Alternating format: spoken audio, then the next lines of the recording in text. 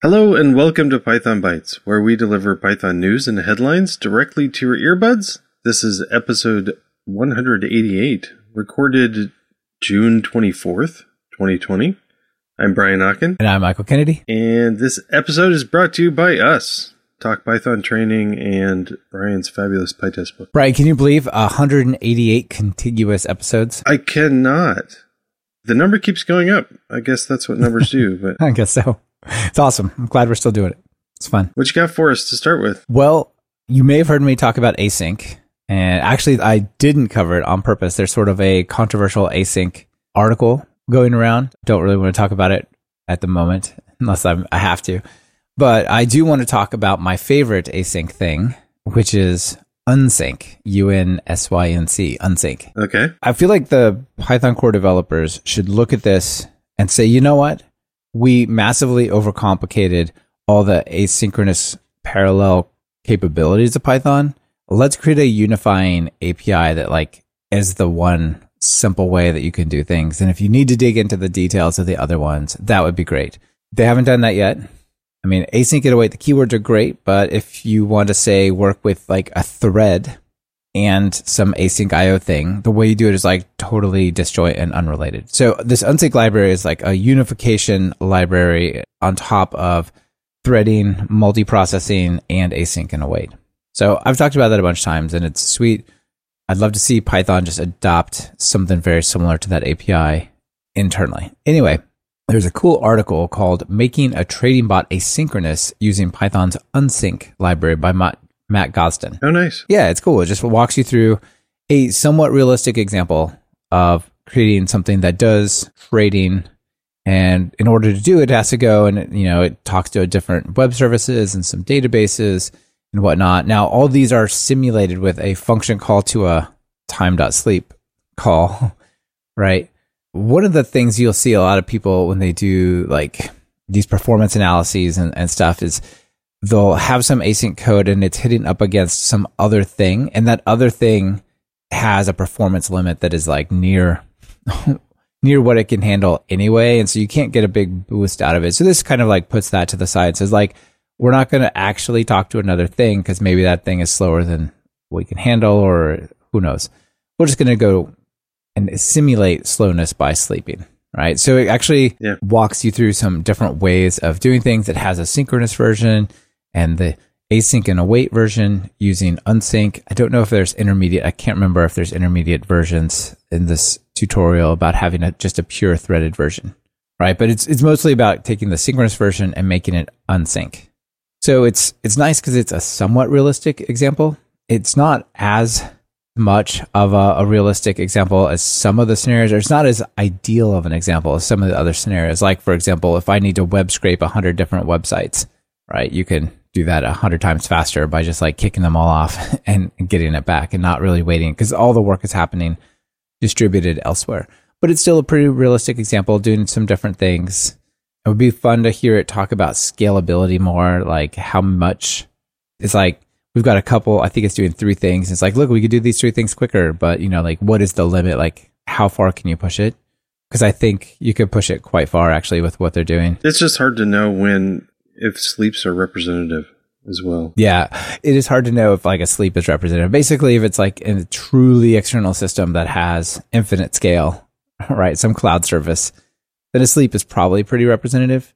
Whatever you're doing is not going to affect it. But if it's, say, a database, right, if I'm doing 10 requests against the database versus 1, maybe the database can't handle it and it slows down to what, 2 or 3 queries at a time would be. There's things like that, right, where it hits a limit. But if the thing you're talking to totally scales, and sometimes it does, sometimes it doesn't. One thing that I think is missing from this is it doesn't actually use async methods. It just has regular methods. So this is really an interesting thing, right? So it's okay, we're going to put unsync on it. There's some regular functions, and we put the unsync decorator, which turns them into these things that are awaitable and parallel and so on. And what you really probably want to do is actually leverage async and await, create, def async methods, use, await, async IO sleep, and all that kind of stuff. So it didn't actually fully transition them to leveraging async IO. But what I think is interesting about that is it still got much better with unsync. And what's cool is like it said, okay, well, these are not async methods. So we're going to have to use threads, but let's just fire them off with threads anyway. And because the time.sleep releases the GIL, just like a network call would, it still kind of works. So it's kind of neat that like it wasn't fully converted over, but unsync still made it better in the same way that you would expect. Interesting. Yeah. Yeah. So anyway, a cool example of someone talking about unsync was not me. Except for right now, reviewing it. There's a lot of cool stuff in there, kind of like a fruit salad, would you say? Just a lot of stuff to take, and it's sweet, and people generally enjoy it. Oh man, I shouldn't have picked this story right before lunch also, because I'm kind of hungry. I know. It's good. So tell us about this. I was going to put this as an extra thing, but I put it as one of my topics because it's actually pretty darn cool. So this, on Twitter, Lacey Henschel just asked the question of like, there was this Scrum estimation tool with fruit. Does anybody remember it? And Kathleen Jones replied and said, "Is this it?" Essentially, and it was. And so we're linking to this article. It's called the Fruit Salad Scrum Estimation Scale. And, task planning and Scrum estimation is it's a kind of an art form and a science together. It takes a while to get things right. So maybe just really, really super quickly tell people, what is this Scrum estimation about? Okay, maybe right. Scientists, and they're like, we don't do that in our biology lab. Oh, that's true. Lots of teams have picked up Scrum or sort of a variant of Scrum, which is a way to plan what tasks, what things that people are going to work on. And the things that people work on, we kind of want to, have a size for them. And instead of doing like, oh, it's a 1-day task or a 2-day task or a 5-day task, or some people just use small, medium, large. T-shirt sizes are popular. And then also for some reason, just points are very popular. And the point system is often a Fibonacci sequence, but it's not really, it's just kind of Fibonacci.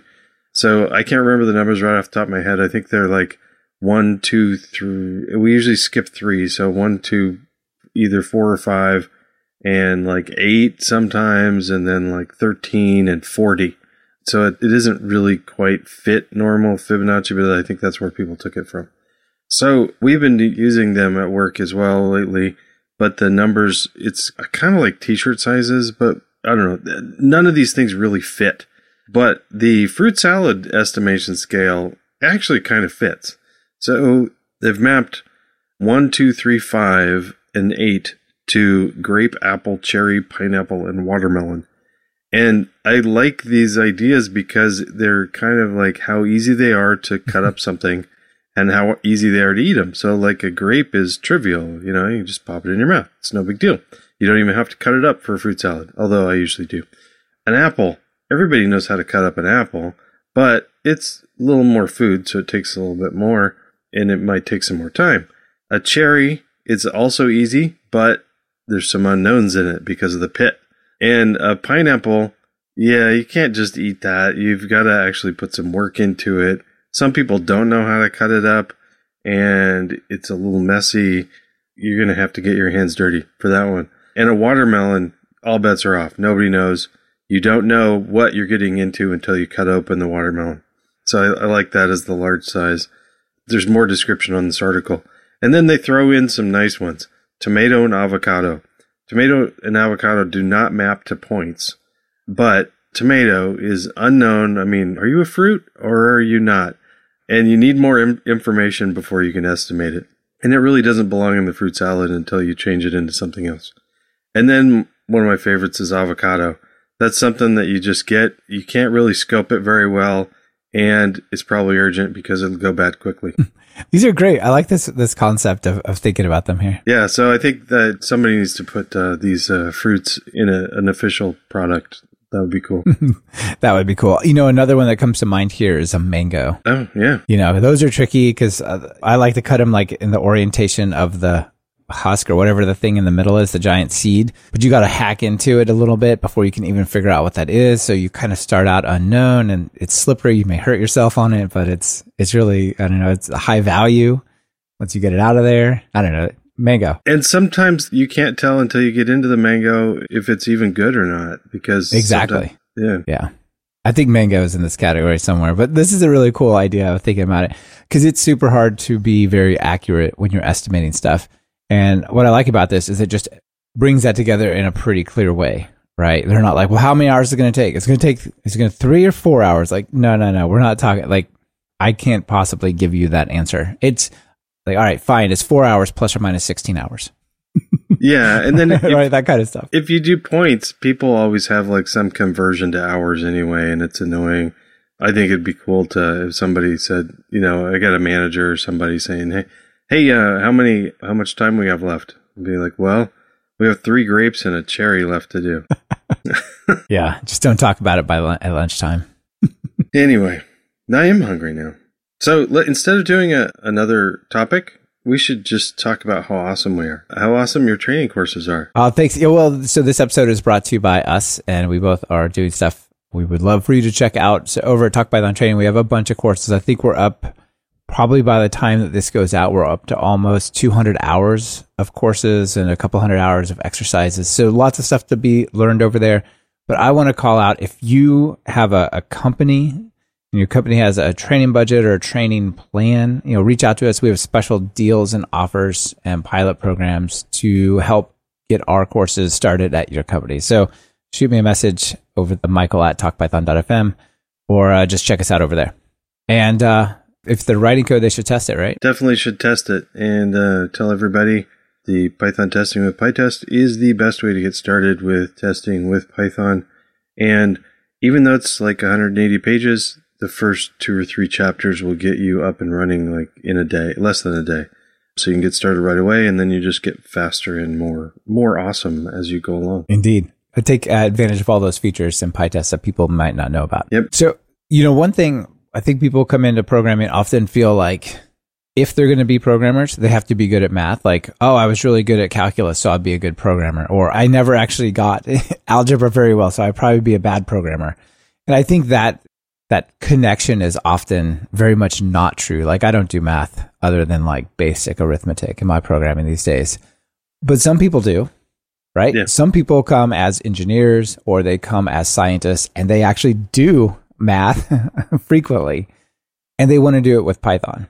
So Vernon Thermet, sent over this cool project called Math to Code. Have you seen this? Yeah, I was checking this out the other day. It's pretty fun. Yeah, so imagine you wanted to learn something by doing flashcards, right? I'm going to show myself, I'm going to flip through them and like see like a simple thing and then what the answer to that is. And this is kind of like that. Like it starts out, it says, what I want you to do is take the square root of something using NumPy. And it's all based on NumPy or just pure Python, like raise something to the power as just X star star Y, for example.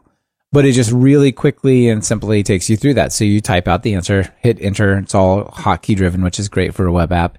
And it just kind of guides you through like practice experience of here's a math problem, solve it in NumPy. Yeah, and it's so beautiful. It is pretty, right? Yeah, cool. Yeah, I honestly haven't made it to the end, so I don't know how many answers or questions or whatever there are, or flashcards as I'm calling them.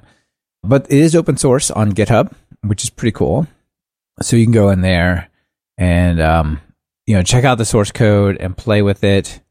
And yeah, it looks like 13 questions, but it's on GitHub and the questions are just marked down. So you could go add as many as you would like. Actually, that's pretty cool. Yeah. But what also is interesting, just at a more higher meta level, is maybe you don't care about finding, the square root of something in Python, is the building blocks. So if you look at how this thing is built, and like I said, open source on GitHub, so you can check it out. It's built running Python on the client side. What? Really? Yeah. So it's built using Sculpt, which is a JavaScript implementation of Python. And then it has Sculpt NumPy for the subset of NumPy running on the client side that it wants you to experiment with, right? Like NumPy.square root, for example, or np.square root. It has KTeX for rendering LaTeX on the browser side. It has Next.js for front end, Tailwind CSS, which my friend Mark just told me about, which is a really interesting alternative way to like CSS front end frameworks, like Bootstrap, but different. A Remark from Markdown on the client side, Gray Matter, all sorts of stuff. So there's a lot of cool building blocks here regardless of whether or not you're actually into the questions. Yeah, this is awesome. That might be more interesting actually than the thing, right? Because I honestly don't care about learning the math features generally. It's nice, but it's just not something I do. Yeah, but this sort of model of like if you look at it, I don't know if you already said this, but if you look at it, you've got like some explanation and a question on the left, a place to type in and submit your answer on the right, and then there's even a place where you can like set up a hint and show the answer or a hint for somebody. And having all this it looks very nice, and having like this as an example for somebody else, I could totally see like a teacher running with this to help their students learn really pretty much anything. Yeah, it doesn't have to be exactly Python, as long as you can verify it with Python. Yeah, cool. Yeah. Tell us about the PEP. There's always a PEP to be discussed. I've learned about a couple of new PEPs in the 3.9 timeframe. Right. So this is the 3.10 timeframe. So everybody should be using 3.8 now, and you should be testing 3.9 especially if you have a package that people depend on, so that when 3.9 is then official, it'll all work. But people are already working on 3.10, of course, and one of the PEPs for 3.10 is PEP 622, and it's not official yet. It's in draft status, but there's some cool people working on it, including Guido, and I think it's super cool. Have you taken a look at this? I have taken a look at it. It starts out to me feeling like a switch statement. Yeah. But there's a lot more going on here. It's called structural pattern matching. And right off the bat, they note that there have been previous PEPs before that have tried to put switch case statements in Python, and they've been rejected. I don't know why they were rejected. It's kind of something I didn't pay attention to. But this, yes, instead of a switch case, it's a match case statement and a multiple statements. But the neat thing is there's all these different, so when we think of like a switch case statement in like from C, it matches by equality or value. You switch on some variable name or some expression, and if the answer matches one of the case statements, then you run that part of the code. So that would be in the PEP 622 world, that sort of a use model would be like the literal pattern or the constant value pattern, basically with equality and stuff. But it does more than that. You've got name patterns, so that if you just have if nothing else succeeds prior to it, you can just have a variable name and it just assigns whatever you're passing in to that name and you can use it there. My first thought was, what's the big deal? You already have the variable name or the value. But this new value in the name pattern is only available in that. It isn't assigned otherwise if that didn't get hit. So that's kind of some useful, neat things. Constant pattern's kind of the same, but then it gets interesting. So I think it'd be worth it just for that. But you've got sequence patterns where you can it works like unpacking assignment stuff. You've got mapping patterns that are like similar to sequences, but for like dictionaries, and class patterns where it can, you can have a custom class or a class that it might be, and you have a match object. It's similar to an equality, but it could be different than equality. And then you can combine them with ORs, so you can match cases if multiple things are true, like a Boolean expression in there. I don't think it's a full Boolean expression, but at least ORs work or pipes. Guards, so you can say if this pattern matches, and then have an extra if expression so you can clarify it even more. And then even sub patterns, and at that point I kind of got lost. So there's a lot here. I don't think it's going to clutter Python up. Actually, I've seen some examples of how this would dramatically simplify some Python. So yeah, it's interesting. What's surprising to me is how many types of things it's trying to do at once, right? Like it's not just like, oh, let's have a switch statement with like a slight variation. Like there's a ton of stuff going on, including things like if you switch on an enumeration, you can just say dot attribute and it'll try to like pull that attribute out of that type and check it. And yeah, it's pretty interesting. One thing that's missing here that I would love to see is range matching, right? Oh. So I could say it's in the range of 0 to 10, match this case. If it's a range of 11 to 100, do this other thing. Actually, so I have my package, the Switchling package, which adds switch to Python, and it has those types of things. So I actually sent that over to one of the people working on this PEP and said, hey, this is really cool.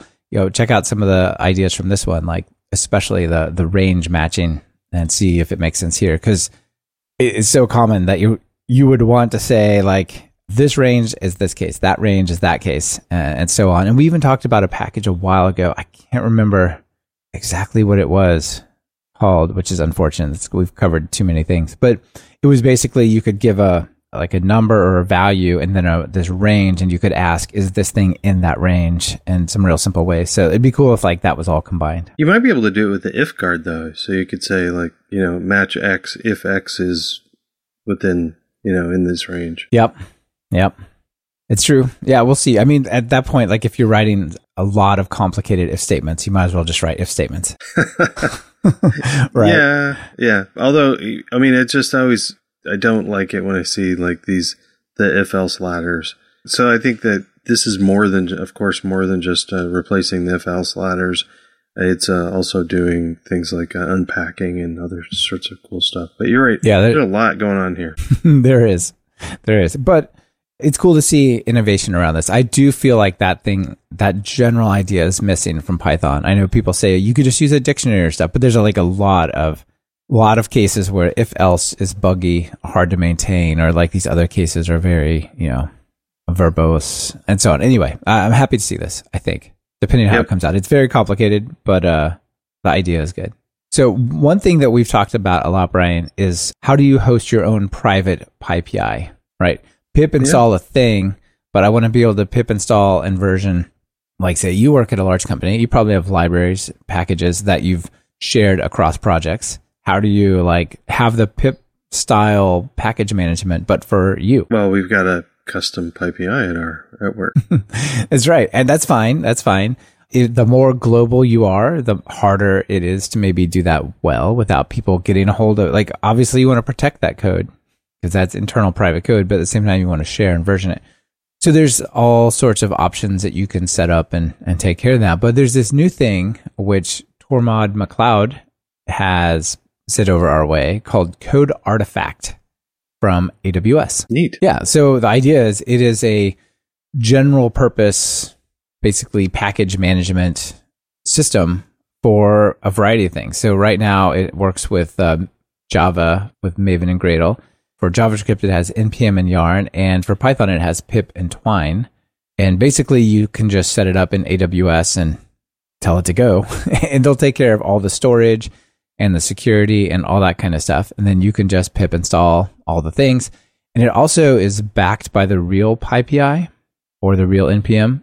And you can whitelist stuff. You say, okay, if somebody pip installs requests, just get the real request and stay in sync with that, but let them have it.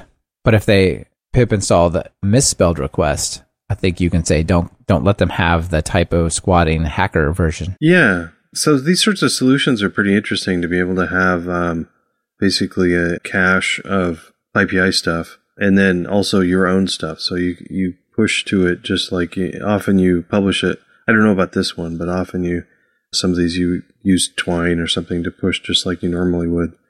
But it doesn't go to PyPI, it goes to your own thing. Yeah, it's pretty neat. It reminds me of Artifactory, which people might have heard of, which looks really cool. However, if you look at like the pricing, it starts at, just $2,900 a year, right? For the base version. The pro version is $14,000 and it goes up from there.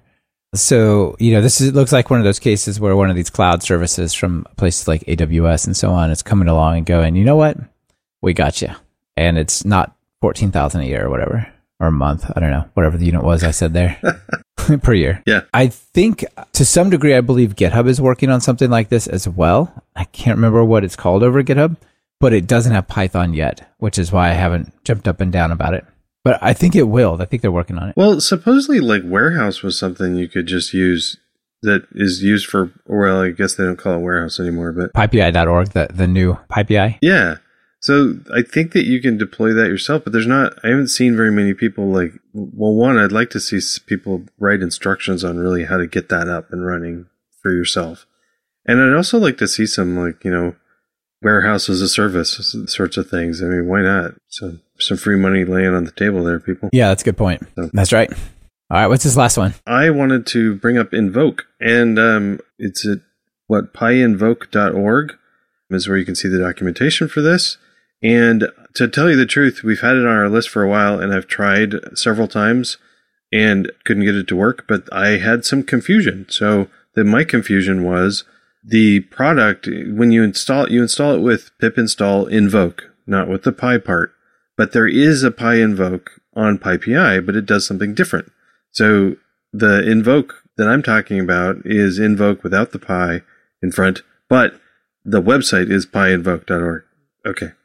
If you're confused, I'm confused, but we've got it in the show notes. But why do we care about this? We care about it because it does make me feel, I like Makefiles. I think Makefiles are fine. There's parts of them I don't like. Like, I don't like it's the only thing in my life that I have to use tabs for because I usually use spaces in Python. But Makefiles have tabs. And often things like building your documentation or kicking off your tests or deploying or a lot of those other book maintenance things for a project you put into a Makefile. And some people use talks for that, and you can. But Invoke is intended to do that sort of thing, but with Python code. So with Invoke, you just create a little tasks.py file with these you just have little functions that you decorate with the @task decorator.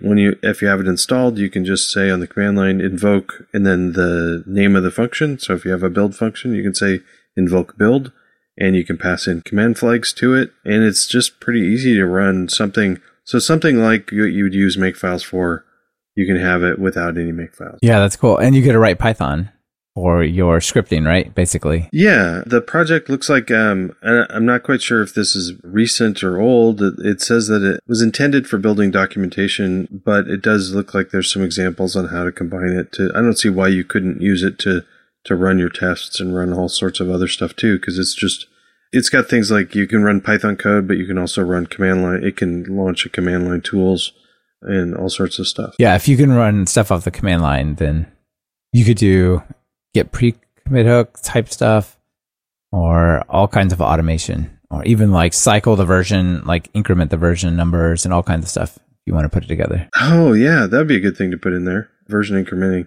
And then also just like things like deploying, like check linting, that's a good thing. And then you can, one of the neat things about Make is different Make targets can depend on each other. And this one has dependencies as well. You can have, like for instance, build can depend on clean, and it can have to run off and do a different target. And you can make a whole mess of stuff in there, or you could keep it clean. But I like things like this to have. I mean, one of the reasons I don't mind Makefiles, but people that are not from a Unix or don't come from a Unix background have no idea what to do with a Makefile. Yeah, anyway, it's good for the team to make it easy for them. Yeah. Yep. Indeed. All right, that's pretty cool. I like to use this, and now I just got to think of a use case for it, and I will. It looks great though. Well, that's all of our 6 items. Actually, I've been like totally swamped at work. I don't have a lot of extra things to share with people. Do you have anything extra for us? I have a mystery that we can discuss. You have a mystery? Yeah, apparently you talked about Python 3.9, and it's in beta, which means it's getting no new features. It's just getting tested and ironed out.